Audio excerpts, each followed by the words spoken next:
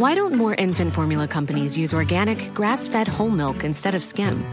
Why don't more infant formula companies use the latest breast milk science? Why don't more infant formula companies run their own clinical trials? Why don't more infant formula companies use more of the proteins found in breast milk? Why don't more infant formula companies have their own factories instead of outsourcing their manufacturing? We wondered the same thing. So we made ByHeart, a better formula for formula. Learn more at byheart.com. I'm Sandra, and I'm just the professional your small business was looking for. But you didn't hire me because you didn't use LinkedIn Jobs. LinkedIn has professionals you can't find anywhere else, including those who aren't actively looking for a new job, but might be open to the perfect role, like me. In a given month, over 70% of LinkedIn users don't visit other leading job sites. So if you're not looking on LinkedIn, you'll miss out on great candidates like Sandra. Start hiring professionals like a professional. Post your free job on linkedin.com/people today. Hey, Dave. Yeah, Randy. Since we founded Bombas, we've always said our socks, underwear, and T-shirts are super soft. Any new ideas? Maybe sublimely soft. Or disgustingly cozy. Wait, what? I got it. Bombas. Absurdly comfortable essentials for yourself and for those facing homelessness. Because one purchased equals one donated. Wow, did we just write an ad?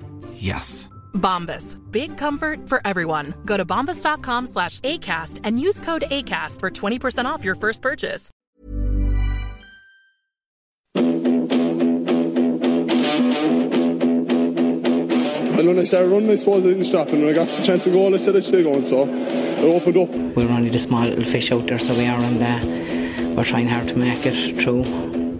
But it's hard to get the breaks when you're the smaller fish. Because I love this county so much, you know, and it's just, I'm delighted that the lads did it for the people of Waterford today, because like I'm heartbroken.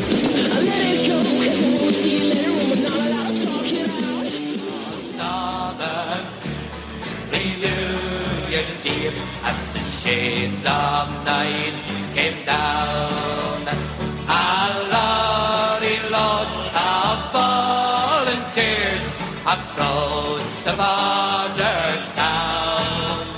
There were men from Dublin and from Cork, Fermanagh and Tyrone, and their leader was a Limerick man. I said I had to start the show with a bit of Sean South for Gary Owen, lads. That's the Limerick team song. Well, it was 2 years ago, and I didn't hear them singing yesterday, so we saw no footage or anything. But Ken, double league champions, double Munster champions, now All-Ireland champions 2 times in 3 years. They hammered Clare, they hammered Tip, they hammered Waterford in the final. You know, a lot of people were saying this year, scarily, that they weren't even playing well. They've won their 5 championship games by a combined total of 37 points. This is getting like a domination Kilkenny style here. Yeah, no, Jez, I wouldn't mind with teams if people are saying about them playing well, you know, racking up them scores. But no, I think they're a brilliant team. I honestly do. I think I said last week to lads around the place that we needed to play up to that second half level that we did against Kilkenny to come near them. Unfortunately, we didn't. And they're an unbelievable team. They're so strong, so fit, so fast.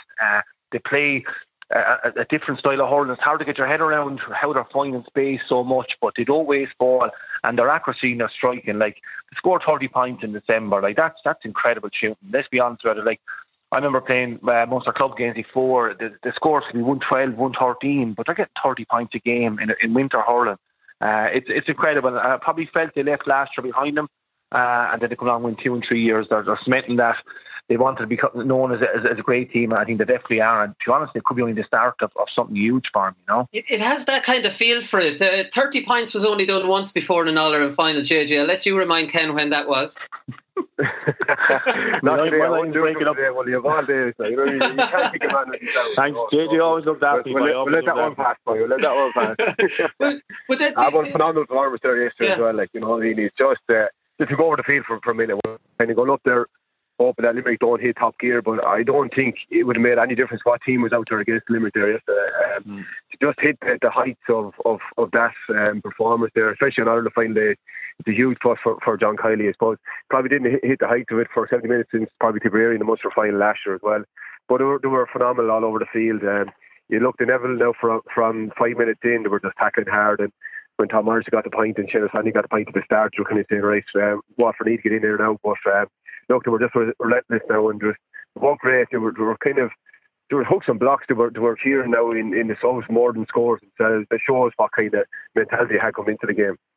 Yeah, no, it definitely did. 10 wins out of 10 in league and championship in 2020, 13 if you include the Munster League. I think they're the first team to win every league and championship game since Tipperary in 1961. You must have come close enough to that, JJ, no?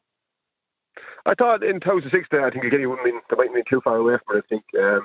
But yeah, I suppose, look, the league is probably you're not in the thing that you be thinking of in the league, starting the league now, just kind of getting their fitness up and get back on the team, starting 15 really more rather than going winning games and getting their touch back in. But yeah, phenomenal thing to think back on. I don't think the players probably realised going into the other final that was up for grabs, but it was all about winning the next game, and this team is all about focusing on the next game there as well. And you look at the age profile there as well, and it doesn't sit well for any inter-county player from any other county looking at that there as well. It's just phenomenal, and just the physicality to bring to the table there as well. And I'd say people looking at it now, players from other counties are going to have to rethink their Christmas dinner now coming up in a couple of weeks' time, and to be dry turkey now and maybe a protein shake after Christmas dinner, because their physically is so dominant as well. They were massive. Sean Finn is just bursting out of the jersey himself, and he's not one of their big players either, and they just have it every way. They can play hurling if you want to play hurling against them.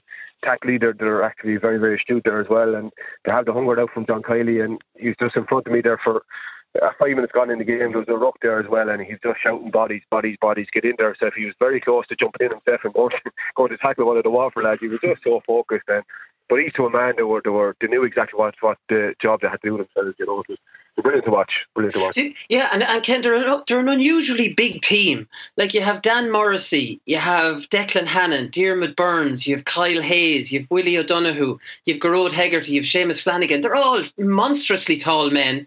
Then you have Gillan, Tom Morrissey, Keane Lynch, you have Sean Finn, who are built like, rugby players. And that's not even mentioning the incredible skill, scoring, all these things they have. And they seem to have a great attitude. And in fairness to them, they're not a dislikable team in any way. You would like them. Yeah, look, they're definitely, I'll be honest, obviously we're sick and more, but they're a very likeable team. And you said it there, they definitely are. There's some great characters on that. And they're not all robots, if you know what I mean. They offer something different. They can say a few things. They're showing their personalities, I suppose, outside but and on the pitch, But the physique of them is unbelievable. They all really look like Dolph Lundgren and Rocky IV. They have that mad physique, I don't know, it's unreal how they all look. They're the exact same, And I think Liam Cahill said straight after the game that Waterford probably have to look at trying in some way to catch him, But I probably feel we're definitely 2 or 3 years behind in that terms, but they're unbelievable. But they can mix so much, Colin, their physicality, their work rate, their tackling, how hard in the tackle they go, and they go to the edge as well, which that great Kelly team did, and you need that as well. But their hurling is unbelievable, and you can go on with work rate, everything and tactics, but you see Tom Morrissey, you see Gillan, Seamus Flanagan, some of the points the lads got yesterday, you'd be saying, how did that happen? Gillan got a point under the Cusick stand, was incredible. On his right hand, is meant to be his weaker hand, on the wrong side of the pitch, far hitting the ball in the right hand. It was unbelievable. And like you're saying, when I saw that going over, I said, oh shit, we're under a bit of pressure here, because we needed a goal to probably kickstart something for us to give us that kind of impetus to drive it on. But some of the scoring they're getting is unreal. And Garrod Hegarty striking the ball off half a hurley from midfield over the bar, left and right. It's incredible, really, So that's been some couple of years for him, an unbelievable performance. I think it was a complete performance in a final, and never looked like losing, and we were totally in control, I've seen fellas running down the sideline towards the goal scoring points, but Aaron Gillan was running down the sideline away from the goals on his wrong side and put it over nonchalantly, Ken. It's like he just barely tapped that when he's running the wrong way.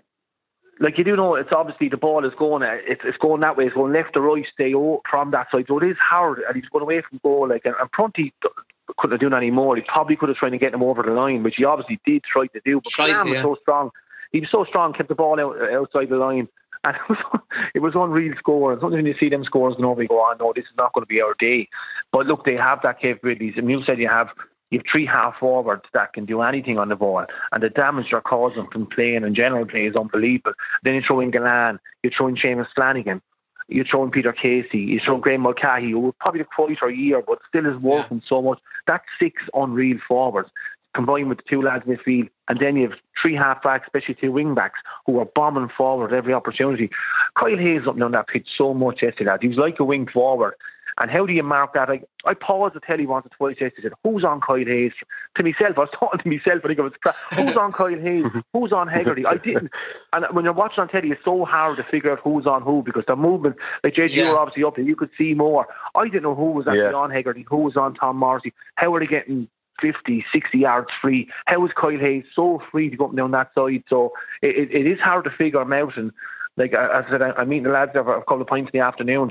The first hour will all be some of the match. And I don't know how to figure out how to stop them, and that's the hard thing, No, well, it's not easy. We'll get into some of that in part two, because the Waterford forwards were moving around. So there wasn't anyone in particular, JJ, you probably could see that at the match as well. But we'll get into that, because Eddie Brennan probably had the best tweet yesterday or during or after the game, JJ, and Ken mentions, Limerick taking it to the line a little bit like your great Kilkenny team, which he did, and there's nothing wrong with that, and there's nothing wrong with Limerick either.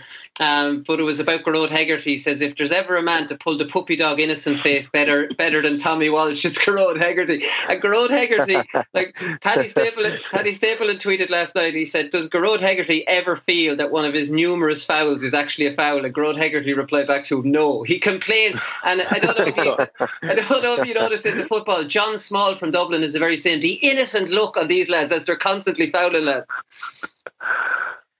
Sure, look, it's unbelievable. But even where he fouls in their opposition full back line, in between the full back line there and the half back line as well. What that gives a chance is, like, it's too far out for the opposing team to score. And what it does, it gets the Limerick backs a couple of seconds to reset, and they're waiting for the ball to come down, and then 9 times out of 10 they win that ball, and then they're back on the attack then as well. So it's kind of a tactical foul from the Limerick forwards as well, and it's brilliant. But look, again, any good player now has to play in the edge, simple as that. And his physicality brings to the whole thing is just phenomenal as well. But it's great to see him regarding the likes of Tom Morrissey and Garrod Hegarty kind of doing stuff like that for the rest of the team. But for me, yesterday now, there's probably two lads that didn't score, and Ken mentioned them already, with Graham McCarthy and Keane Lynch. Graham McCarthy probably the smallest side in the field, but he'd throw himself around the field, left, right and centre. Anyone that ball for back was coming out, he was getting hit left, right and centre there as well. So when you have the lads like that doing work like that, it just makes the thing a lot easier, and it breaks the other team, breaks their spirit, come out, especially as a back. You're after beating one man, you're coming out, another lad hitting you, knocking you back, and then you go again and 2 or 3 lads around you.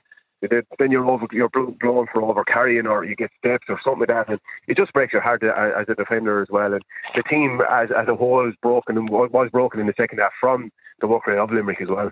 Yeah, no, it definitely was, and it just kind of, I think backing up the All-Ireland, Ken, seemed like a big deal to them, because I'm thinking back in Clare in 2012, wasn't it? Like, I mean, and they had a similar age profile, and Clare haven't even won a Munster since 2012. Like, I mean, Limerick have backed up their All-Ireland now with another All-Ireland, like which is a huge thing.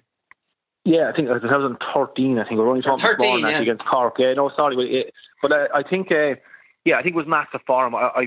They probably felt they left Ireland behind them last year, where they took Kilkenny for granted or not, which is probably a crazy thing to say, but maybe they didn't get up for that game to start that semi-final last year. That cost them. They hammered tipping the Munster final last year, lad, so they would have feeling have a right chance of tipping the final. But I think this group of players, they felt they were good enough. They felt they had probably a team spirit there. There's a unity amongst them all. You'd see in the way they can act and how they go on that they want more. They want more from it, and they want more from yesterday. I'd say in their time, yesterday is over already. Now look, they'll enjoy the few weeks. Obviously, to win in Ireland before Christmas is something unbelievable. I'd say they experience that and to try and come down and switch off and enjoy a couple of weeks now. But these lads want more. You'd see it in the way they act, how they kind of go about stuff after matches, even stuff during the game. They want more and more and more. You've Keane Lynch was a hurler there 2 years ago. Garrod Hegarty in line for it this year. They'll all want to try and beat each other in the best possible way and be a team member, and that's what they're doing in all fairness. They will give that ball to whoever's run next to them. They'll give it. They're not worried about trying to score for themselves. They're going to give that ball, and that's like, to me, if you're John Kiley sitting back saying, I have these exactly where I want them, 2 All-Irelands, 2 Munster titles, 2 leagues, just drive it on for the next couple of years, because you have to make hay. Like JJ's team won whatever they could in that time, and they were right, because you have to make, whenever you have that chance, you take it, Yeah, and they seem to have they're very intelligent on the field as well, though, Ken, as well. If you look at him, Fergal Harvard let a lot of things go in the first couple of minutes. That just played into Limerick's hands as well regarding the size and strength of them. And they just hopped off the Waterford lads as well. Like, you know, they knew the referee wasn't going to blow a whistle for that and just a pull or a drag. So if they were going to give away a free, the Waterford guy felt it now, you know, that kind of way. So and every brilliant, intelligent on-field play is brilliant. Like, you know what I mean? They played the referee. He wasn't going to blow it, so he said, right, we'll go to lesser law with the referee letting us do that. So that just played into Waterford's hands or Limerick's hands as well in regard to physicality they had. But as well as that, as you said, to change on the field, to see what's happening on the field, and that's supposed to be the key of the best teams, isn't it? They can adjust to what's going on, or instead of sticking to something that's not working or sticking to something that might, they could see that the ref is leaving things going. And when they were hitting the Waterford lads, I think Jamie Barron got 1 or 2 belts, they were hitting them hard. You know, you'd feed them belts, and that knocks it out of you. To adjust to that, say, right, the ref is leaving off Fergal, I'm going to tear into every tackle. You know, and on the edge, which I have no problem with being on the edge, because that's the way I play myself at times. And JJ, your team, and I think the best teams really have to be on the edge. Of course you do. You know. Yeah, no, they definitely do. They seem to have a really high performance setup where the standards are so high that they set for themselves. And if there's any bit of a criticism, they don't really go for goals all that often, Ken. Yeah. Like, I mean, they had that great chance in the first half. A terrible effort by Kyle Hayes, really, straight at Stephen O'Keefe. And then Cian Lynch drove it into the ground. And, geez, if you saw the state of the pitch in Croke Park, going into the ground probably wasn't the right thing to do. But it was a brilliant double save. I don't want to take away from Stephen O'Keefe. Yeah, no, it was probably, I suppose, that even for us at home, it was probably the most bit of excitement we got, you know. Like, it was a brilliant passage of play from Limerick. Lovely touch from Cian Lynch, Darragh Donovan, simple hand pass. But then Lynch, he held that ball an extra second or so, gave it to Kyle Hayes at the right time. Now, it was a poor shot, but it was a brilliant save, but it wasn't probably the best position of the shot at all. If he bounced that, it was a goal, you know. Now, Cian Lynch probably could have catched it and buried it. I would have probably volleyed on myself. It was probably the most instinctive thing to do. And the second save was actually good because it was just on the bounce, you know. But it probably was the most exciting part of it. But Colin, when you're getting 30 points a game, you don't have to worry about goals. Now, from a spectator's point of view, you're kind of saying that's what gets the crowd up, or it gets all us going at home, or whatever, goals. That's what you love to see. And I always love that in a game. It gets people off their seats. But when you're striking over the ball so effortlessly, so it's so accurate how they're doing it, they're not worried about goals, you know. Let's be honest about it, you know. Yeah, probably not. So we scared for other teams as well when they do get goals as well. Like, you know what I mean? Obviously, they'll focus in on that the next year again, and when they do tweak the system to go get goals, 2 or 3 30, that was the fair score. Yeah, which they probably will. Trying to counteract, you know. Yeah. Well, I'm going to ask you that in part 2, because I think because of a sweeper, they don't bother with goals. They're just tapping it over because they have the spare man. But I'll ask you about that in part 2. I was just mentioning the state of the pitch. There was 8 games in 22 games in 8 weeks or something, I was reading. And then there was the Camogie final on the Saturday and then a match before it. Very unusual, JJ, wasn't it, seeing the pitch in that state for an All-Ireland final? Now, I'm not criticising anyone. It's the middle of winter. It's just when you see Croke Park kind of with the pitch like that, and then you have an All-Ireland final with no parade, no meeting the president. There wasn't even the crest painted on the middle of the bloody pitch. It was an All-Ireland final that felt like the build-up to a challenge match. Yeah, I kind of watching the Camogie match then on Saturday night there as well. I was getting your minutes, you know what I mean? Good interest in a good friend of mine bringing it down as well. His managing team, so big shout out to them as well, great win. But I was kind of concerned about the pitch there as well, so I was taking an interest getting there Sunday morning just to have a look at it. But down the both sides was poor, and we was talking to the groundsman there, and he said, look, just didn't get a chance to recover regarding the amount of games that's on the field there as well, and there's very minimal growth there this time of year, he was saying too. So look, you can understand where they'll come from. They're just probably playing off the games to get the championship finished as quickly as possible. But even after the match there yesterday, they were back on working on the pitch and again to get it right for next week as well. It's probably the best as they could get it, to be fair to them. But yeah, no, I'd agree with you. Even for the warm-up area down to the side of the pitch there as well, it was just all muck. There's no grass whatsoever on it, you know. So even for taking sidelines as well, it's very, very hard. And he's Austin Gleeson got a brilliant side in the first half there as well, and I'm surprised he got it because there little or no grass on it on the side of the pitch as well. But yeah, look, it was poor, but in regard to what the groundsman said, no, you could understand completely the amount of games and no growth this time of year as well, and heavy rain as well. So look, again, it was as good as what it was going to get, unfortunately, you know. But look, I'd agree with you. Usually, you picture all on the final day, you picture actually pure green grass, and then the crest were painted in the middle of the field there as well. But no, there's none of that. But look, it was completely different. The whole day was completely different. no parade, no meeting present or anything like that, you know. And even one of the teams is coming out now, and they announced nearly they have a song on before the teams get out. They nearly even missed that because it was just unusual. You didn't think it was our final day looking around the place, you know. Yeah, I could imagine. I can understand the no parade thing, Ken, because obviously all the people in the band wouldn't be allowed in with the restrictions on numbers. They could let the president in, though, to fist pump the boys lined up along the red carpet. I don't really know why they didn't do that. Yeah. I thought, look, I'll be honest, I think yesterday, and I enjoyed a few games for the last few months, that's been brilliant, but yesterday, to be honest with you, it was strange. It was actually unbelievably strange for Waterford people at home watching an Ireland final. And and this is what I said to a few of the lads there last week, that like, if you win, it's great, you won All Ireland. If you lose, you're on a bus. There was no crowd at the game. There was nothing. There was no parade. There was no meeting the president. So you didn't get that All Ireland experience. You know what I'm saying? So it was, I'd say it's very awkward. Like, we were there yesterday at home, and all of a sudden they're talking. The national anthem was on, and the game started. It probably was the first time it really affected, I think, us even watching the game at home. It didn't feel like an All Ireland. It was very, very strange, you know. I suppose the last couple of games we played the evening time, Saturday evening. Maybe that felt a bit different again. Even, you know, it felt like maybe, I don't know, that we just looked probably nearly dead starting off yesterday. And I don't know, maybe what was it? The no parade, no national anthem, or there was a national anthem, but no, it didn't probably feel like a final. Which if you win, you don't care. Let's be honest with you. You have an med in your pocket, you don't care. But losing must have been strange last night. Coming home on a bus, you'd be saying, did that actually happen? Because we were sitting at home last night saying, it felt like it was a non-event. You know where I'm coming from? It was weird. It was actually weird. Yeah, would you not probably have felt the same heartbreak as you would on a normal occasion when the build-up is bigger? You know what I mean?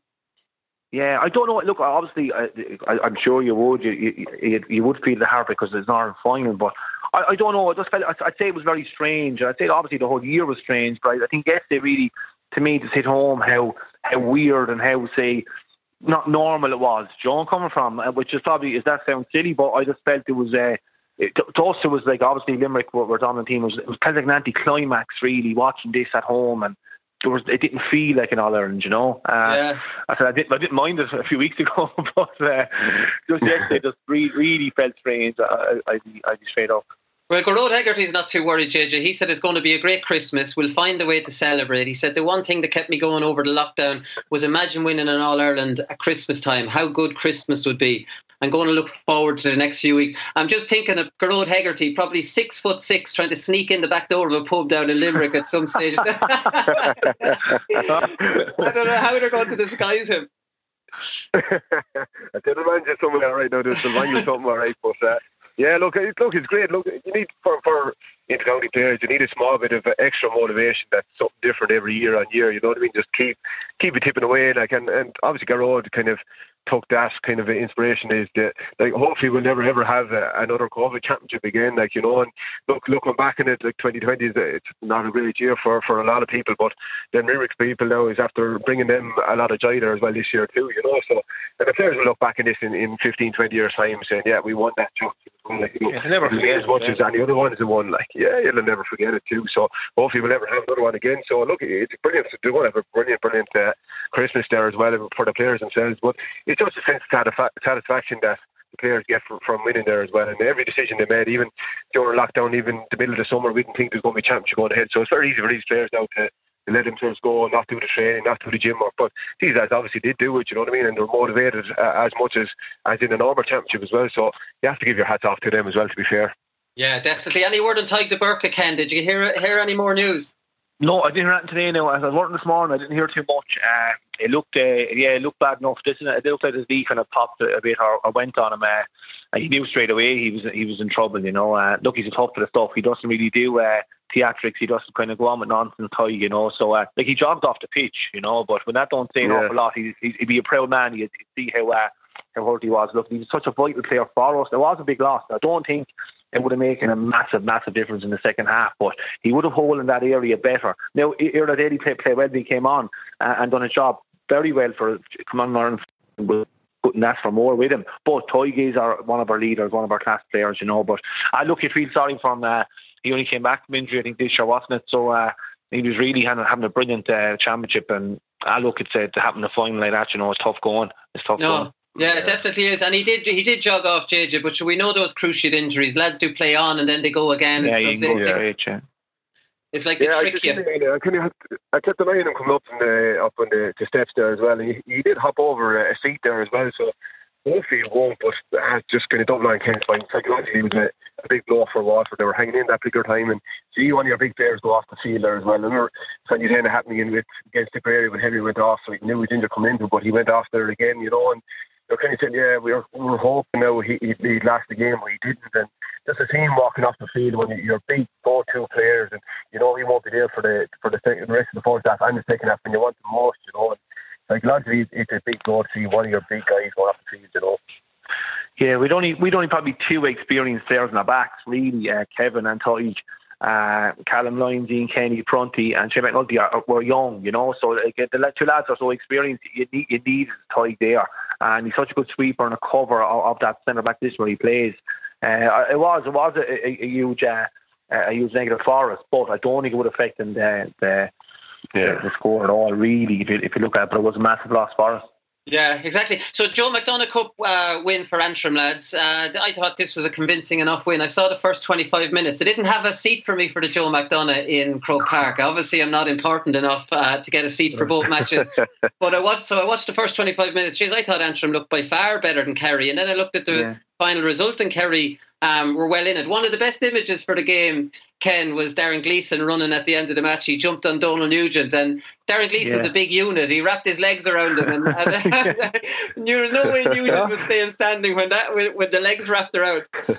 Yeah, that's great. I love to see that. Look, you want to see that. You want to see emotion. That's what you play the game for. And obviously the effort he's putting in there, up and down to Antrim, it's massive. And Antrim played some lovely hurling. I was tipping in and out of it, trying to keep the kids some way entertained before I watched our game. So I think I was running down, turning on the Grinch. I was running up and down. My head was wrecked. But Antrim played some lovely stuff. The fullback misjudged the ball in the first half. Yeah, and he had a good game. He had a great game, but it was a pure a rush of blood, really. He had loads of time to catch the ball, tap it down, and he missed the ball.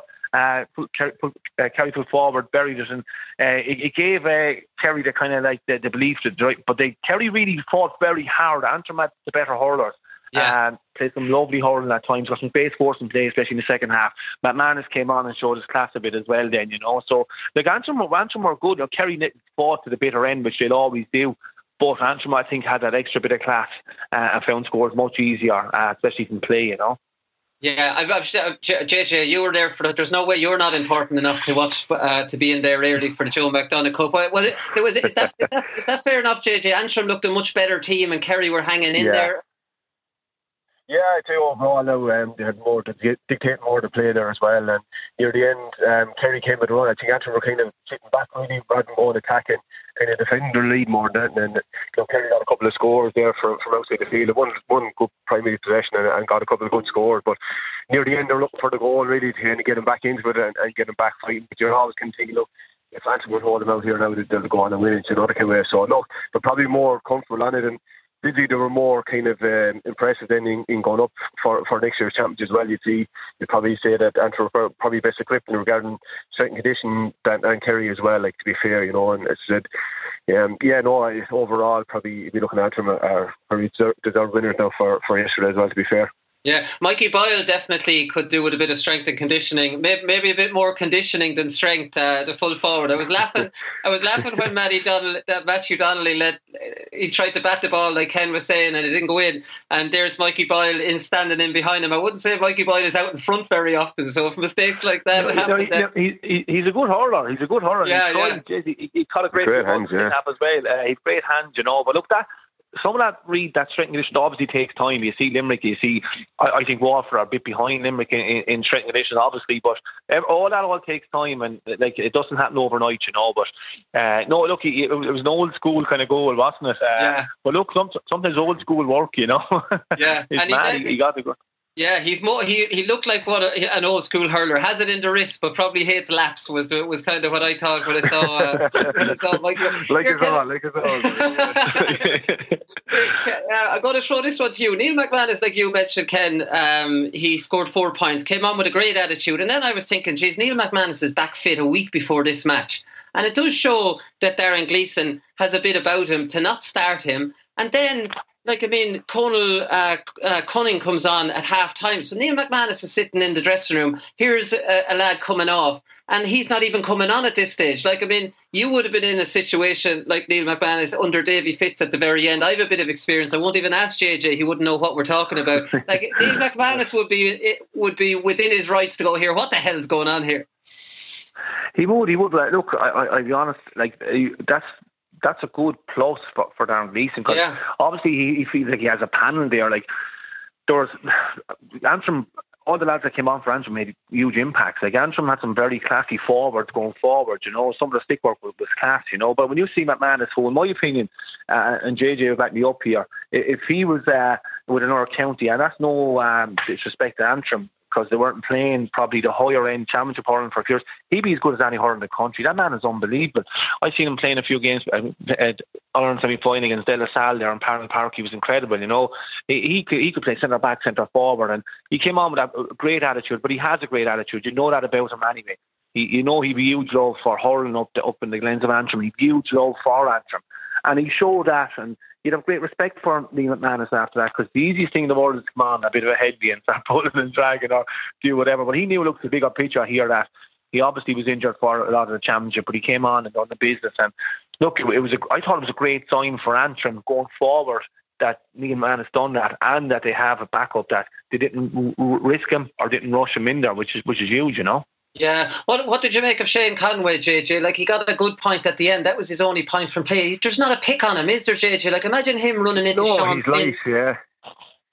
Yeah, he's very light, but look, I've kind of seen him in UCC now with Fitzgibbon and all that kind of stuff, and he was absolutely brilliant. I was kind of looking forward to seeing him play, but look, again, he's obviously a marked man with the Antrim guys there as well, and look, it didn't fall for him, but when he does get the ball in his hands, he knows exactly what to do. He's a natural forward there as well, and very, very good in the freeze there as well. I think he got a point near the end as well, but look, he has it in the hands all right now, yeah, but look, he probably doesn't need to be physically bigger, obviously it will help him as he develops as well, but I wouldn't be kind of push him into the gym or anything like that either, because he has in the hands and he has in the legs, and he knows where to be as well, to be fair, so look, he's a great racer. It's great for him, the likes of him, and the ability he has to be playing in Croke Park is brilliant, but again, as what he had the conversation last week as well, I thought it was terrible now that they were asked to leave Croke Park there as well after it, the kind of way, just it's great. Didn't sit right with me anyway, to be fair, and the amount of effort they were putting in for it, and you're looking around the stadium and see, jackets all over the place there as well, and these guys were asked to leave, I didn't sit right with me, to be honest. Yeah. No, it definitely didn't. What did you think? What did you think of Shane Conway, Ken? Have you seen him playing before, or do you think No, I heard a good bit about him. I was looking forward to seeing him. I suppose look, a lot of pressure on his shoulders as well, and we were all looking forward to seeing him. But look, Antrim had the homework done on him, and he didn't get much space at all. I was watching his movement there in the second half, and everywhere he went, he was being marked, which obviously they couldn't keep their eyes off him because he's such a vital player. Look, obviously he has the wrist, he has the hurling, but it is winter hurling as well. It mightn't really suit him, The pitch, as we said, was only okay. I think he definitely is a summer hurler. He's light enough. Look, that strength condition, he'll have to probably improve that slightly. I wouldn't be asking him to turn into a tank like some of the Limerick lads, because that's obviously not his natural shape. But yeah, I suppose we're expecting so much from him. I suppose he probably feel himself he could have done a bit better. But I my first time probably seeing him live, so I wouldn't criticise young fella at all. I think Kerry will definitely have better days, but they need him playing to his best because he is a bit of class. But I echo probably JJ's point. Not these lads watch the senior game. I think was crazy. I think it shows lack of respect, really. You're in town on Saturday. There's hundreds of people in every shop walking down the streets, and we can't leave two teams who won the Joe McDonald Cup sit down and watch the final. I don't think that's right at all. I don't know how you come up with that decision and feel that that's the right decision. I think that's crazy. Yeah. In fairness to the G, I was mentioning this sometimes. That was more of a government decision, not wanting to relax that at all. So we won't criticise the G much for that. Right, we'll come back here, lads, and we'll actually talk about the match.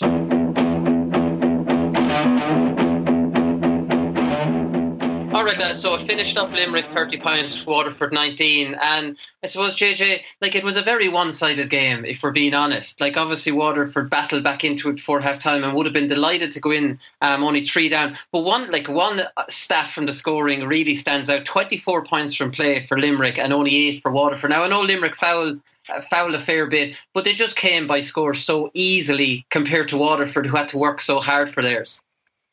Yeah, look, even for the first half, now, the 14-11 at half time. Limerick has 7 scores from play, and Waterford only 2. Like, you're relying on Steve Bennett to hit over, and Austin got a brilliant sideline there as well in the first half. But you're waiting for Limerick to kick on, and look at them couple of goals. As that goal went in the first half, we spoke with Steve O'Keefe in the first half. It could be a lot worse there for them. But it's fair, they were hanging in. Waterford were hanging in. They were only 3 points down, but Limerick came out and they got the start that Waterford really needed, and then after probably 10 minutes in the second half, you're kind of saying, right, Limerick have turned up here now for the full 70 minutes, and you're kind of fearing of what they would score, but look, probably talking about going up to the match before, they're saying hopefully Limerick don't turn up and should Waterford play like they did against Kilkenny in the second half. But unfortunately for Waterford, Limerick turned up and they were firing on all cylinders. They were all over the field. But as I said, Frank Horgan, when he refereed the game, played straight into Limerick's hands as well, because the physicality they brought to the table was unbelievable. But they work rate and hooking and blocking the hits, you could hear them in the stadium with the no crowds. You could hear the actual hits themselves, and Waterford players felt every single one of them, Right. You must have been delighted at half time, Ken. Couldn't believe it. To be honest with you, we say, gee, how are we only 3 behind, But and we were hoping for that. I thought if we were 2 or 3 points in at a half time, or even 2 or 3 points in on the second water break, that we'd have a great chance. But to be honest with you, like, Limerick dominated the first half. We were only 3 points down. You're kind of going, right, this could be our day, because Limerick looked at ease at times. Or getting, as you said, 24 from play. We only got 8. Every score we got, and every strike we got was under pressure.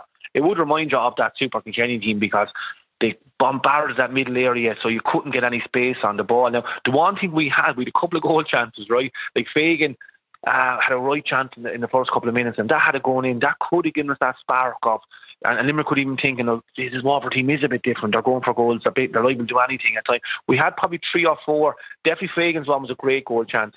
Montgomery had a bit of a sniffer one. Stephen Bennett, who at times held on to that ball just a little bit too long. There was 1 or 2 other options next to him. He could have given the ball, and probably a shot at Nicky Quaden were very comfortable. But we probably had a 3 or 4 decent goal chances, and we needed to take one then.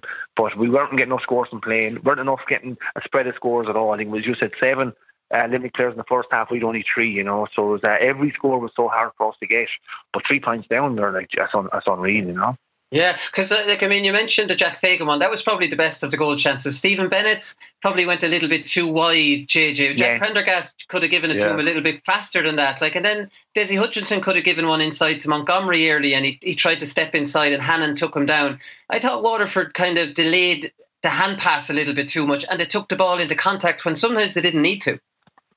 Yeah, well, fair to Waterford, they were asking questions to this Limerick full back in there as well. And look, we're talking about this all year now, where it's a possible weakening for this Limerick team, and everyone has said the full back line, but no one has actually laid a glove on them since. But at least they were asking the questions, And look, Stephen Bennett got in his left hand side, his favourite left, but Diarmuid Burns made an unbelievable stop there as well. And that shows the half back end was filtering back there as well, just to any sniff of opportunity that Waterford had. They were just they got bodies back, and like Kyle Hayes and Diarmuid Burns were going back in the full back line, which we didn't see up to this now, and that's a credit to Waterford that they were asking them questions about that full back line as well. But look, the whole game was played on Limerick's terms as well. That's the unfortunate thing for Waterford as well, and they're so good at what they do, and they have it absolutely perfected. And to me, I just don't see how we can counteract it, you know what I mean? Because you need to get bodies out into the middle third to counteract them, but then you need to get bodies up into full forward to kind of ask questions over that full back as well. And then you have like the Mike Casey, which you need to go back next year again, you know what I mean? And how is John Kelly going to sit down and pick that team next year? Now Morrissey going to go back out into the half back line, and then you're saying Burns and Kyle Hayes could be the 2 all-star half backs as well, so it's a conundrum for John Kelly next year as well, but obviously he's not worrying about that at the moment. But it's going to be very, very hard to see anyone that can lay the glove on him for a while, to be honest. It is hard to see how they're beaten. Waterford got destroyed in their own puckouts, Ken, in the first half. They went long. Anytime they went long, I think Stephen Bennett might have caught one, but they got destroyed in all the rest of them. Jack Fagan, I don't think, caught a puckout all day. Diarmuid Burns actually caught an early one over Jack Fagan's head, and that was a bit of a marker probably for Limerick after Fagan was catching 10 of them against Kilkenny. Yeah, look, Fagan, I suppose he probably came of age against Kilkenny, and we were delighted because it felt like it was giving us a different option. Like he had a bit of pace, he had a bit of power.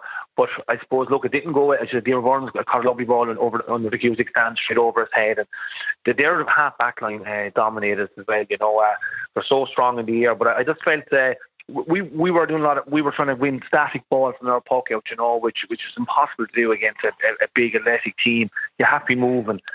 We went lonely on every ball, and the Limerick slapped it up really.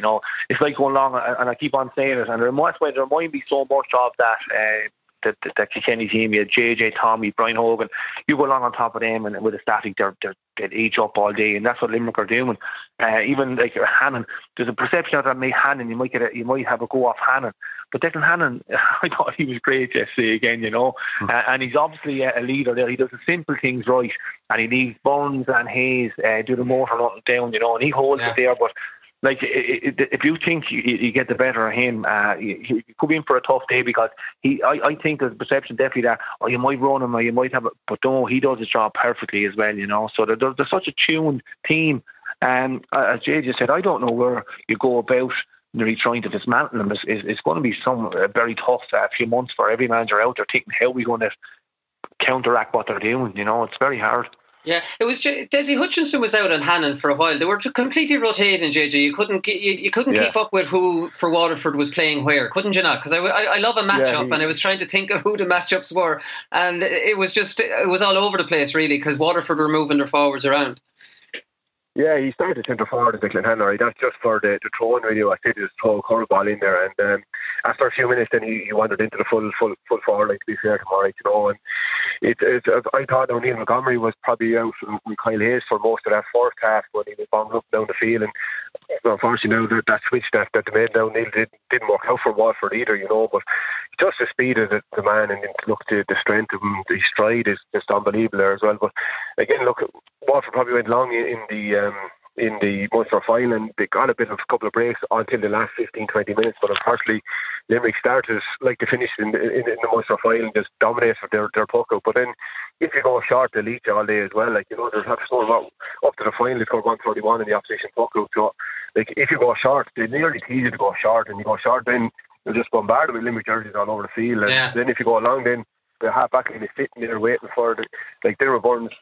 I just had to go on the silent reporter during the match, and he was sitting right in front of me, that kind of way, and I was probably closest person to him now for a while. He just sat there. I didn't mind where his man went, because someone else picked him up, and to have the licence is brilliant for a half back. And I suppose the movement of Kyle Hayes back to wing back, he probably has a bit more freedom there than he has centre forward. It's a funny thing to say, but he can get on ball a bit better there and attack there as well, because in centre forward, then you have your centre back, and then you have your deep line midfielder there as well. It's kind of like football, really. That's where it's gone. And a bit of space is on from your half back line. But the difference between hurling and football is your half back lines can score from back there, and Burns a wicked snap of the ball. And Hayes he got a point in the first half.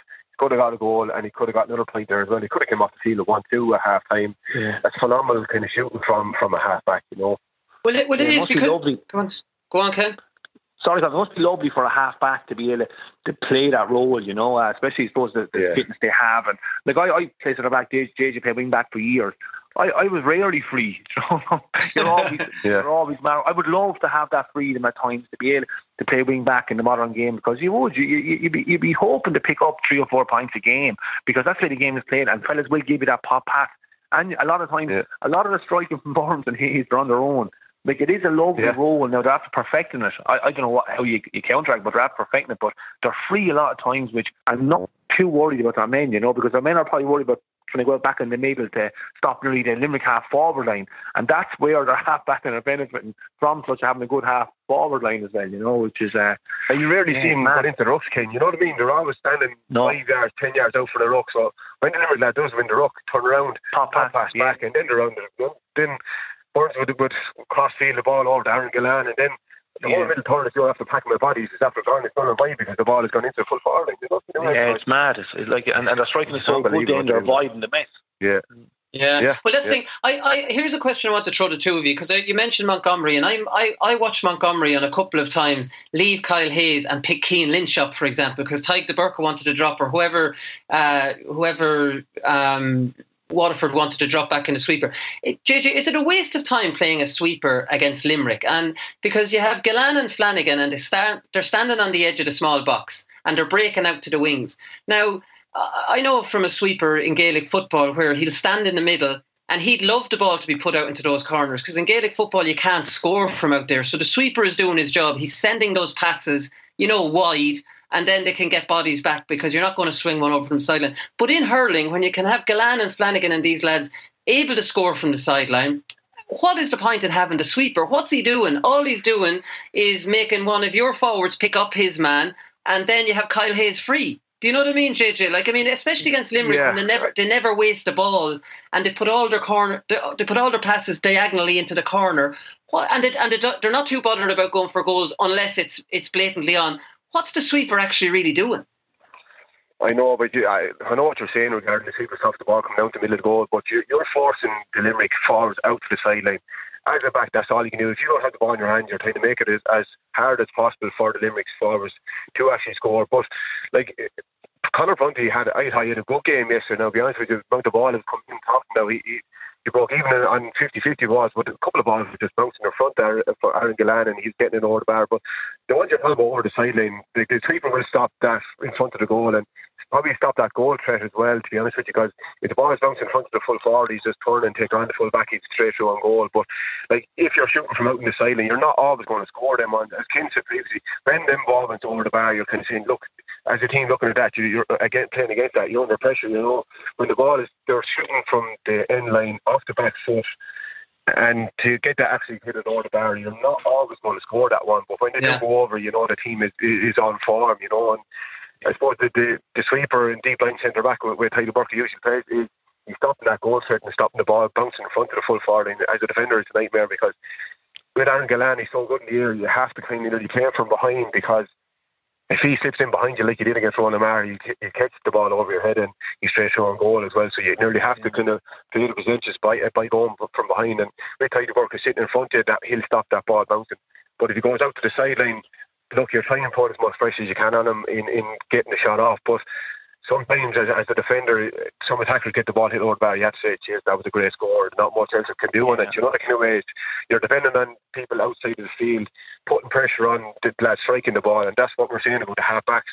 They had time to plant their feet, stand, look up the field and hit it into an area that Aaron Gallan is running into, and it's bouncing in front of him, and it's not really much you can do about it then, to be fair. Yeah, but that's what I think. You're probably wasting your time playing a sweeper against Limerick. I think when teams are playing a sweeper against Limerick, they're rubbing their hands, because it's given that freedom to their strikers. And I always think Gallan and Seamus Flanagan rather that ball on the wing, because they're after getting so many scores over the last couple of years of doing the exact same thing. It's second nature to them. Even we're saying that point was unbelievable. I guarantee you Gallan's done every night training, because it looks so natural and so easy to him. Do you know what I'm saying? I think you're obviously you're trying to nullify a goal threat, but Limerick don't need goals, because there's so much play going into certain areas that are getting scores. They have the bodies out there. They have extra body out there, extra two bodies out there. It doesn't matter. They just pick off the point, So it's like in our own club game here in Waterford, you're playing Ballygunner and every team plays the sweeper against Ballygunner. Ballygunner, it doesn't matter. The sweeper's avoided. You have Desi Hutchin, you have Peter Hogan and two men full forward line, like Limerick, and the ball just goes to the side of the sweeper. The lads will pick off points. You get one goal, the game is over.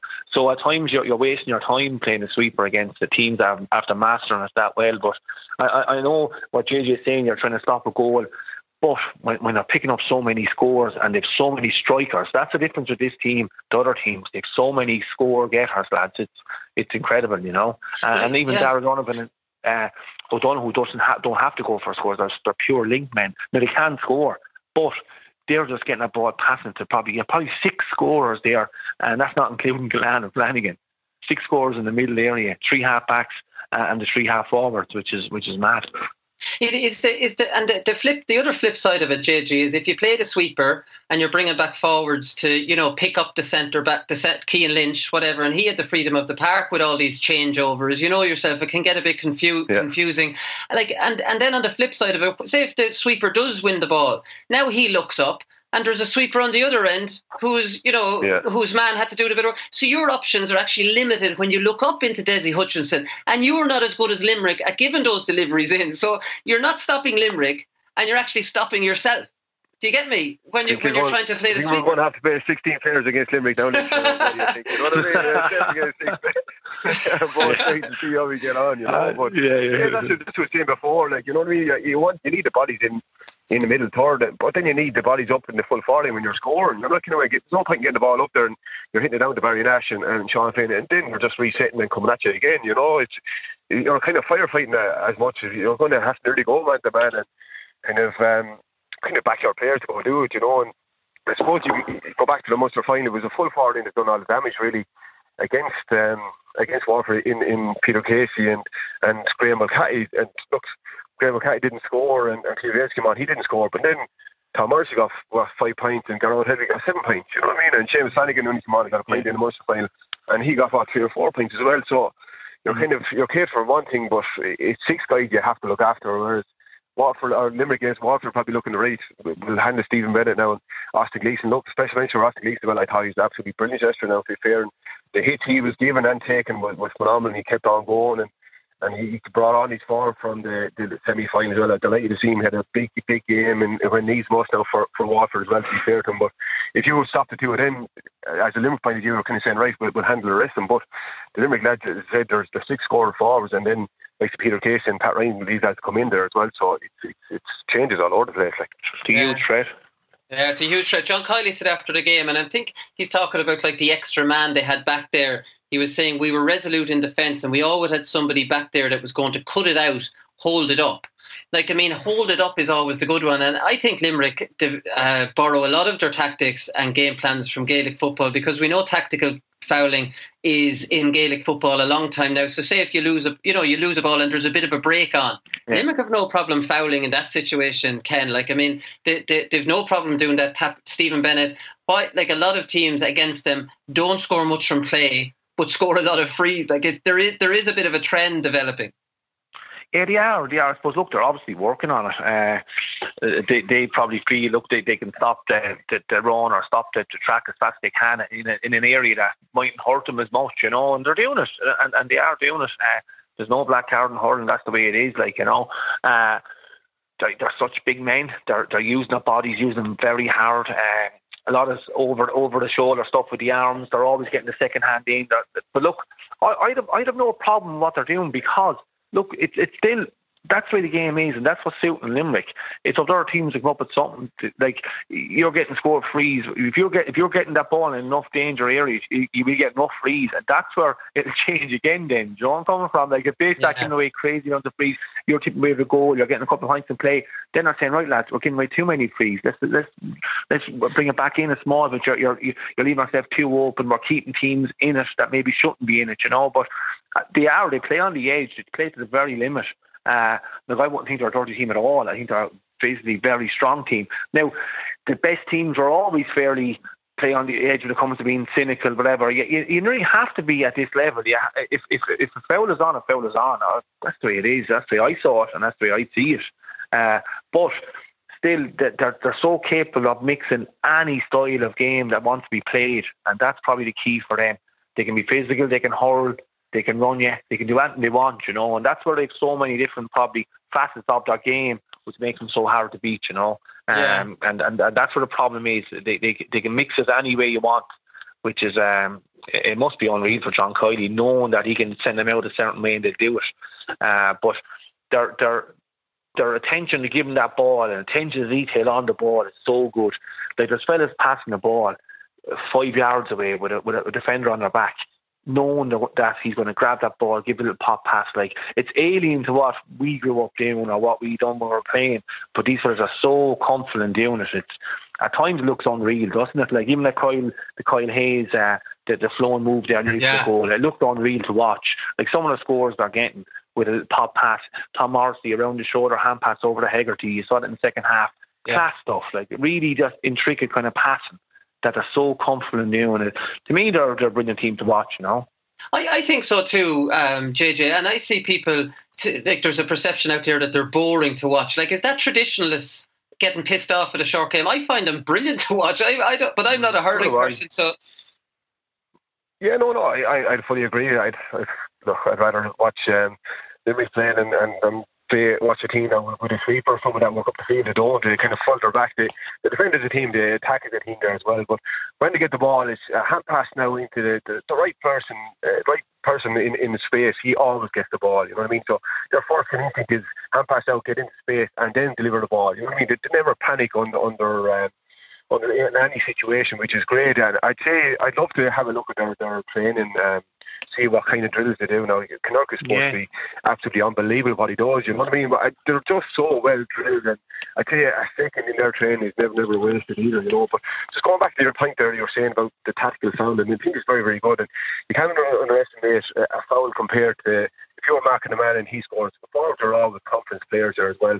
And I'd rather give a foul away and let a free taker score a point than actually get your man, take you on, beat you, and hit it over the bar. And if you foul him, you're number one, you're taking away the confidence of him getting that score, and you're frustrating him as well. If you're frustrating him, when he gets the ball the next time, he might make the wrong decision because he wants to get on that scoreboard as well. Like, you know what I mean? So you can't underestimate what they do as well in regard to giving away the free. Fair enough, the free taker has a bit of confidence hitting the ball over the bar, but to actually tackle score from play is a huge confidence boost for any forward. And the more into the game that you can keep your forward off the scoreboard, the more kind of anxious he is to get on the ball and make the wrong decisions. You might go as an individual rather than actually going for the team. The best thing is for the team. You might go for the best thing for the individual too. So another point that you make for this Limerick team is the tactical fouling is working to treat for them, you know.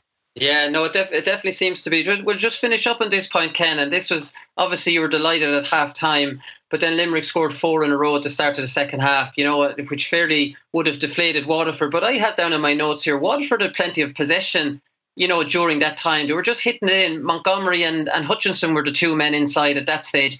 I don't know, maybe they were under too much pressure at the field. There always seemed to be a Limerick man, you know, up behind them and knocking it away, whereas Limerick are getting ball into space, you know. And I don't know if it's that Hutchinson and Montgomery can't win the same ball as Gillan and Flanagan, or is just an element of that quality of ball not being as good. Yeah, the quality ball probably wasn't as good because obviously they're under a bit more pressure out in the middle of the the field, you know. But Hutchinson, I thought showed well yesterday. I thought he tried his best, you know. But as you said, there was always a Limerick man just a metre or two away to get a touch in, and the next man has it, the free man has it. Nash won some ball yesterday from like Sean Finn, Dan Morrissey tapping that ball down. But yeah, we had a lot of possession, but we never really threatened. We never got a flow. We never really got a flow into our game. No. We never got momentum like we did against Kilkenny.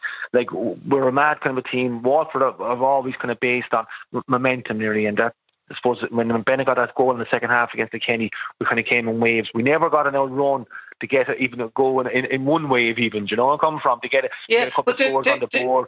Yeah, I thought that the Austin Gleeson point just before half-time off his left side from the corner, that was a good move. That was probably the only move where they put it in nice to Hutchinson. He hand passed it off to Gleeson. And I was thinking, geez, maybe that might spark Waterford. Yeah, I thought so. Now, if you look at Desi, I think miscontrolled that for the first second. There was a chance of a goal on there. Austin was just nearly gone past him by the time he gave it to him. If he had given that just before that, I think he missed control. He rose again, gave it then. There was definitely a goal on. Because I know, knowing Austin, there was definitely a goal on there. He would have gone for it. You know, that we needed it. Though I thought Austin was probably our best player yesterday. He probably banished, personally, 2017 final. He wasn't great that day, but he kept going yesterday. He got 3 points in play aside. But we didn't have enough good performances yesterday, you know. But that was actually good play, a lovely ball into Daisy, but he miscontrolled that ball the very first when it came into him, and the chance was nearly half lost, and he was probably nearly too close to goal to the sideline when he went, or to the end line when he went for the point, you know. But it was a nice flowing move, but we didn't have enough flowing moves. We didn't have enough space, you know.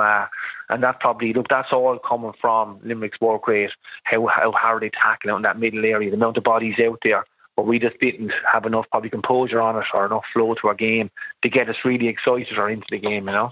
Yeah, exactly. Right, lads, we'll leave the analysis there. We'll come back with performance of the weekend. All right, performance of the weekend, lads. So Garrod Hegarty got man of the match, 7 from play, freaky stuff. I suppose, JJ, and I don't know, there's nothing this fella can't do. He has the silky skills of a Shane Conway, only he's a giant. He can win puckouts. He's got devilment in him. He works like a dog. He pops up in space. He's supposed to be being man-marked, yet when he gets passes, he's completely free. It's like he's a 6'6" elusive giant. I don't know how to fault this fella. And one other thing he's brilliant at as well, and I know Austin Gleeson, Joe Canning get great compliments out their sidelines. He takes sidelines in a different way. He takes them like a golf shot where he's just whacking them along the ground to a lad and never gives them away either. Yeah, so he's too tall. He can't bend over. But he was unbelievable. He was unbelievable all season, really. And you're probably gone to the stage that you're going to have to just kind of not hold any ball yourself and just kind of go man mark him and try and spoil him as much as you can. Now, to be fair, Kilmaine, he tracked him well in the Munster final and he got a couple of scores in the first half. He got 2 in the first half. But I think near the end, look, he got a couple of scores after half time. But I think Kilmaine was trying to attack the ball at that stage, you know. And I think, especially against the Limerick team, you're going to have to get on top earlier on. If you let Limerick get a lead, they're not going to kind of relinquish that lead there either, to be fair. And Kilmaine said he from caution to win now in the last 15-20 minutes and went forward, and that's where Garrod kind of picked off a couple of scores there again. But he's just unbelievable. He's just drifting around the field, taking hits, giving hits. He's everything that as a manager you want on your. You can give it to him low, you give it to him high, he can win the ball, dirty ball, but it doesn't make a difference what ball he gets. He just scrap it over the bar. It makes it look so easy. Nonchalant, he just hits it over the bar off the left or the right, from the sideline, 65 yards out, 20 yards out. Doesn't make a difference to him, you know. Is he unique the way he strikes a Ken, the way it's all in the wrist, like he flicks the hurl up? I don't know how to describe it because I've never done it. He just looks like he's hitting it in a different way. Yeah, look, he's a phenomenal player. Look, to be honest, when he came on the scene first, you would say, like, you'd think this fella, definitely there's potential there. He was a bit raw, but I think his hurling's after him improving unbelievable over the last few years. Remember 2018 Ireland final, he tapped the ball off the ground, caught it, put it over the bar. You're kind of going, that's not Ireland final. He's only a young fella. But look, the range of his points, his running, how strong he is, how brave he is, and how hard he is in the tackle. He'd be a nightmare to mark. And as Jay just said, I think your only option on him is just go, just pull and drag him and try and suffocate him the best you can. But I'd say he probably enjoy that as well. You know, he'd grab you in one hand and throw you to the ground. I said, this fella, like, he's unbelievable. Like some of the scores he's getting from 70, 80 yards out with, shortening the hurley and tapping it over the bar and just straight back out again, the long stride on him. Like it's definitely the modern player like that. But he's probably sums up Limerick, I suppose, what he's doing, the confidence in him, his range of what he's able to do. As you said, JJ, low, high, whatever you want, he takes it and do it. And I heard him talking last night. He seems like a grand fella. He's full of confidence, and that's what you want. Like if you're Limerick, you're rubbing your hands saying, "We've this fella playing at this level." Like he's so consistent over the last couple of years as well. You could get unbelievable 3 or 4 years out of this fella, and like he'll go down if he keeps going as a great, and he will, because he's after revolutionising certain areas of the pitch. Because where does he play? He plays link forward. He pops up everywhere. And how do you mark him? Like I said, I paused on Teddy last night. Saying, who's on him? I didn't know. You said he's picking up points, and it could be on his own 30, 40 yards. You're kind of going, I don't know how he's doing it. But he's producing some performances, you know. You're not alone, Ken. I've often paused the television, scratching my head, going, "What the hell? Who's meant to be marking?" Yeah, do I know the game? Do I know? I'd be pausing. Do I know the game anymore? What's the game of God is going on? I was at the game with a perfect view in the whole stadium, and I was scratching my head, going, "Who's on him?" But like, I mean, I don't know how he's able to do it. Arguably, Tom Morrissey was the man of the match. Like Garrod Hegarty is Player of the Year. I don't think there's ever been a more, a bigger shoe-in, JJ. But Tom Morrissey got 5 from play. He got the very first point, very last point. Got the very first point against Galway and the very last point. He had 5 assists where he's given 3 of them were to Garrod Hegarty, where he's given the last ball. He's also catching puckouts. He's also working like a dog. He's built like a tank. Like, I mean, it's incredible. Like, you would make an argument to say Tom Morrissey probably shaded the man of the match yesterday. Yeah, and look, we're probably talking about tactics and systems where Limerick play, you know what I mean? And you're going out marking the guy, you're waiting for him to make this 20 or 30 yard run. But Tom Morrissey just sat beside Kevin Moore and caught the ball over him and hit the ball over the left hand side. You kind of say, right, Jesus, what kind of afternoon we're going to have now, you know? But we can just win it anyway, you know what I mean? You're kind of a bit old school there as well, but they can do it every way, you know. And the two lads now, I said Tom Morrissey won a couple of hard balls there as well and popped them off to Garrod Hegarty, who got the score. But like again, that's the Limerick kind of mentality. The best man in the best position will always get the ball. It's not about an individual, it's about a team. But yeah, I think Tom Morrissey, especially in against Galway when Aaron Gillan was often as well, he stood over the freeze and he came up to the fore really in the last 5-10 minutes as well. But again, he's just improving year in, year out as well. It's scary where these guys are going, you know. And when you're looking at Tom Morrissey and Garrod Hegarty, you're kind of saying, "Jeez, thank God I'm retired. They weren't around when I was around." You know what I mean? Regardless how you tackle these lads, but they don't miss that. Like his accuracy, if they have a wide, you're kind of shocked, you know. So like it's mad. And that could be underneath the stand and three fellas on him. Their accuracy is incredible. But JJ, you know, playing. Their striking is unreal, isn't it? Their striking is so crisp and so sweet every time. Under pressure, on the run, it's unreal. They never miss a hit at all. And that's a fair skill in itself, you know, when under pressure. But it's not even. It don't even come into play with these fellas, you know. No, the Tom Morrissey's a wing forward, right? And the point he got from the 45 off his back foot behind him, like that's Owen Kelly. Corner forward kind of brilliance, JJ. Like this isn't wing. This isn't what wing forwards are meant to be doing.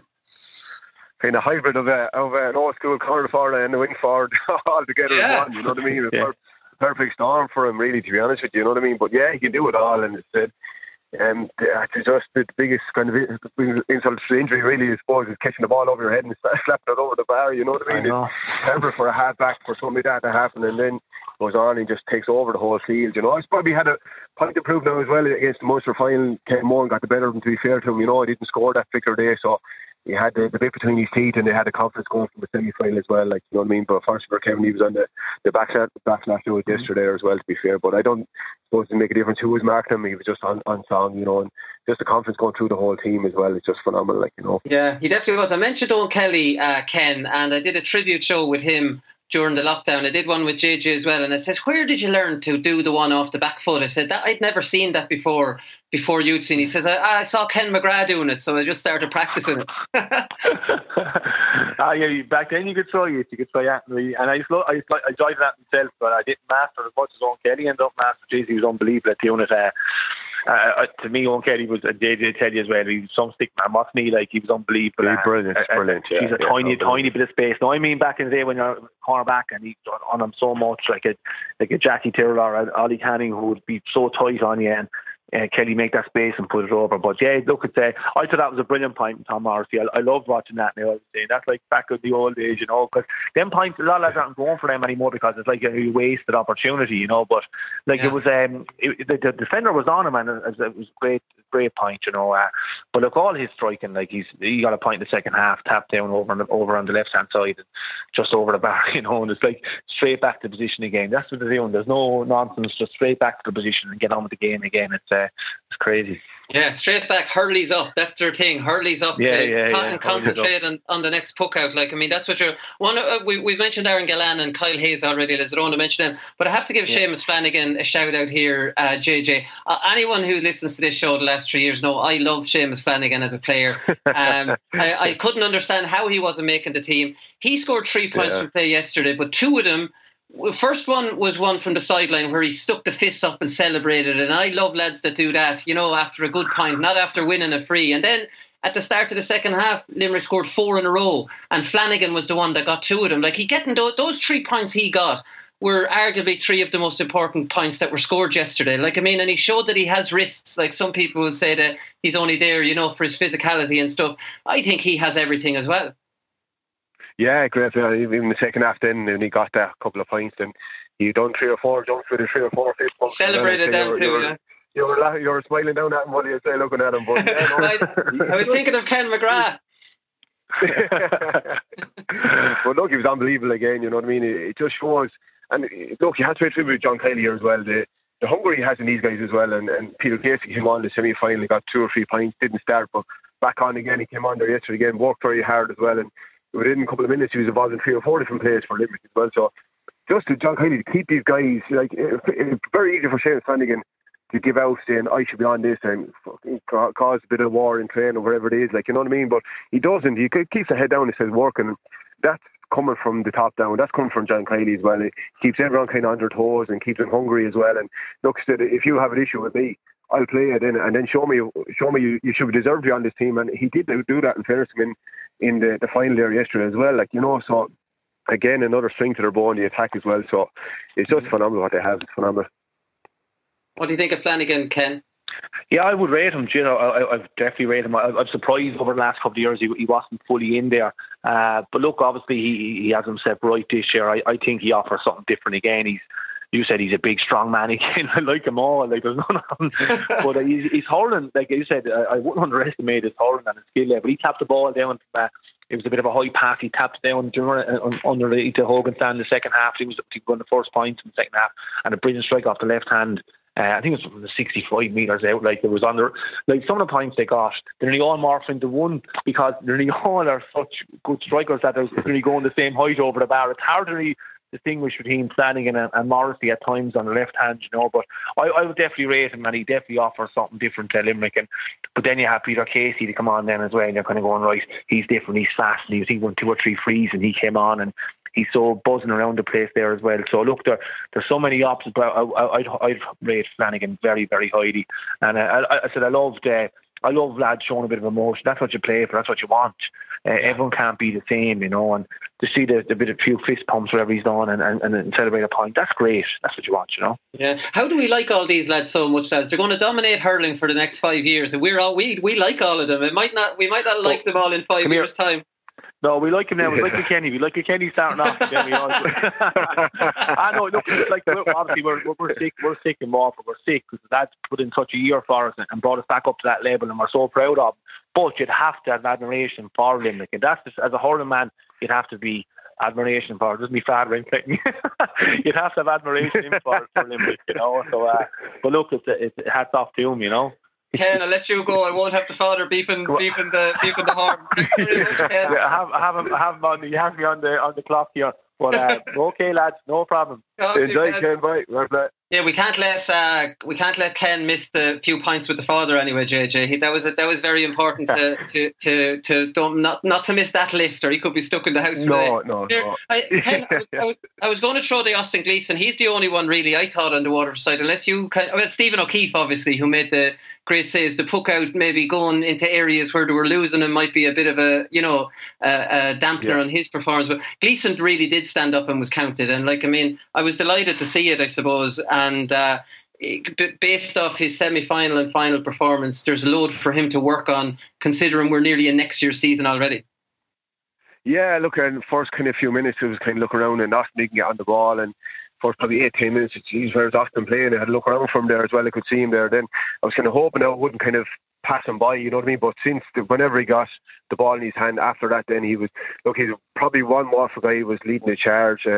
He was getting punishment, but he was giving out punishment as well. He kind of stood up to Kyle Hayes, come out with a couple of balls, hitting a couple of tough shoulders. You could hear the thunder in the two lads kind of hitting. But look, the two of them got on, but there's no issue regarding that. But he had a couple of great scores in the first half there as well. And look, he tried very, very hard. To be fair to him, I thought he was the best Waterford player on the field as well. To be fair, you could say that he definitely broke even at least, you know, that kind of way in regarding the positions he was playing. And he wasn't just into 40s, ring 40s, full forward, corner 40s, out in midfield at certain particular times there as well. So he ran himself into the ground, but he has himself in great shape there as well, and that will bode well for Waterford in next year's championship as well. Like, you know, he kind of slow to get going throughout the championship, but he brought the work rate to it. And fairness, Liam Cal whipped him off in a couple of them, but the last couple of games he was probably Waterford's, up with Stephen Bennett, probably the most important player for Waterford.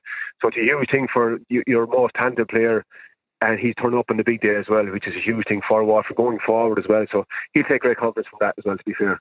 He will, and I know Liam Call's talking about they need more strength and conditioning and stuff, but you're not going to put much more strength and conditioning in Jack Prendergast and Darrell Lyons, you know, and a lot of the kind of small players Waterford need another 3 or 4 players with Austin Gleeson's physique, you know, that can get stuck in, you know, and there's too many I'm not criticising any lads for the size. Jamie Barron's small, you know, Conor Gleeson, who come on, would be small, you know, like, I mean, they've nearly too many of that physique, and against Limerick, you're just eaten alive.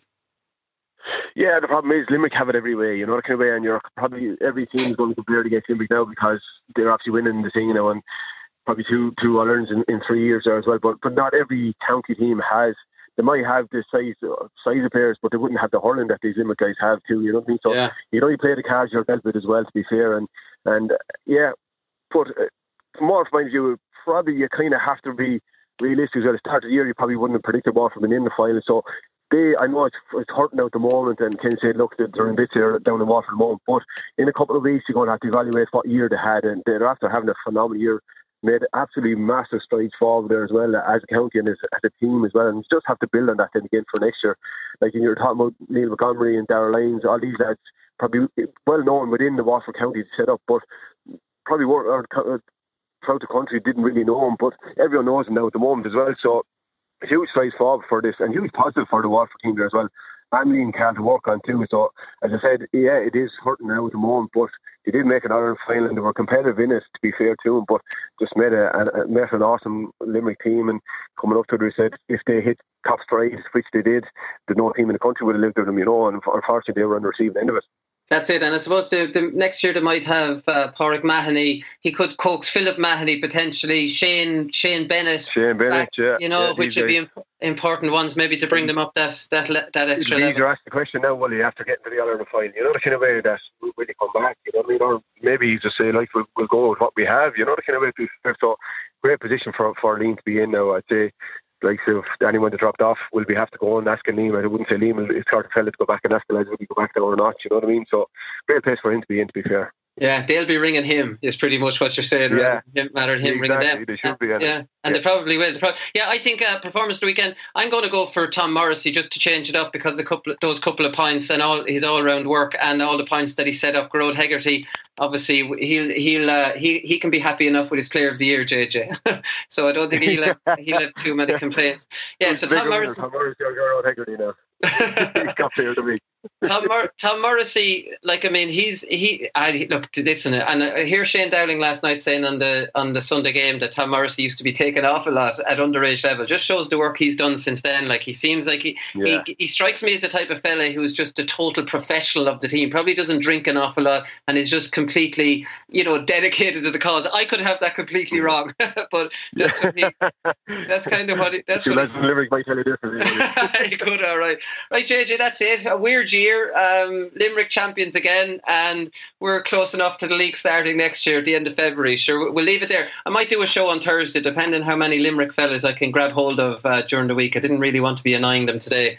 So we'll see, and there was enough to be talking about. We'll leave it there. Thanks very much, JJ, and sure, we'll talk probably when the league starts in February. So we'll see you all then. Good luck. And when I started running, I suppose I didn't stop, and when I got the chance to go, I said I should go, so I opened up. We're only the small little fish out there, so we are, and we're trying hard to make it through. But it's hard to get the breaks when you're the smaller fish. Because I love this county so much, you know, and it's just, I'm delighted that the lads did it for the people of Waterford today, because like I'm heartbroken. I let it go, 'cause I won't see you later when we're not allowed to talk it out. I said I'd go, but I said I should, but I'm still trying to figure it out.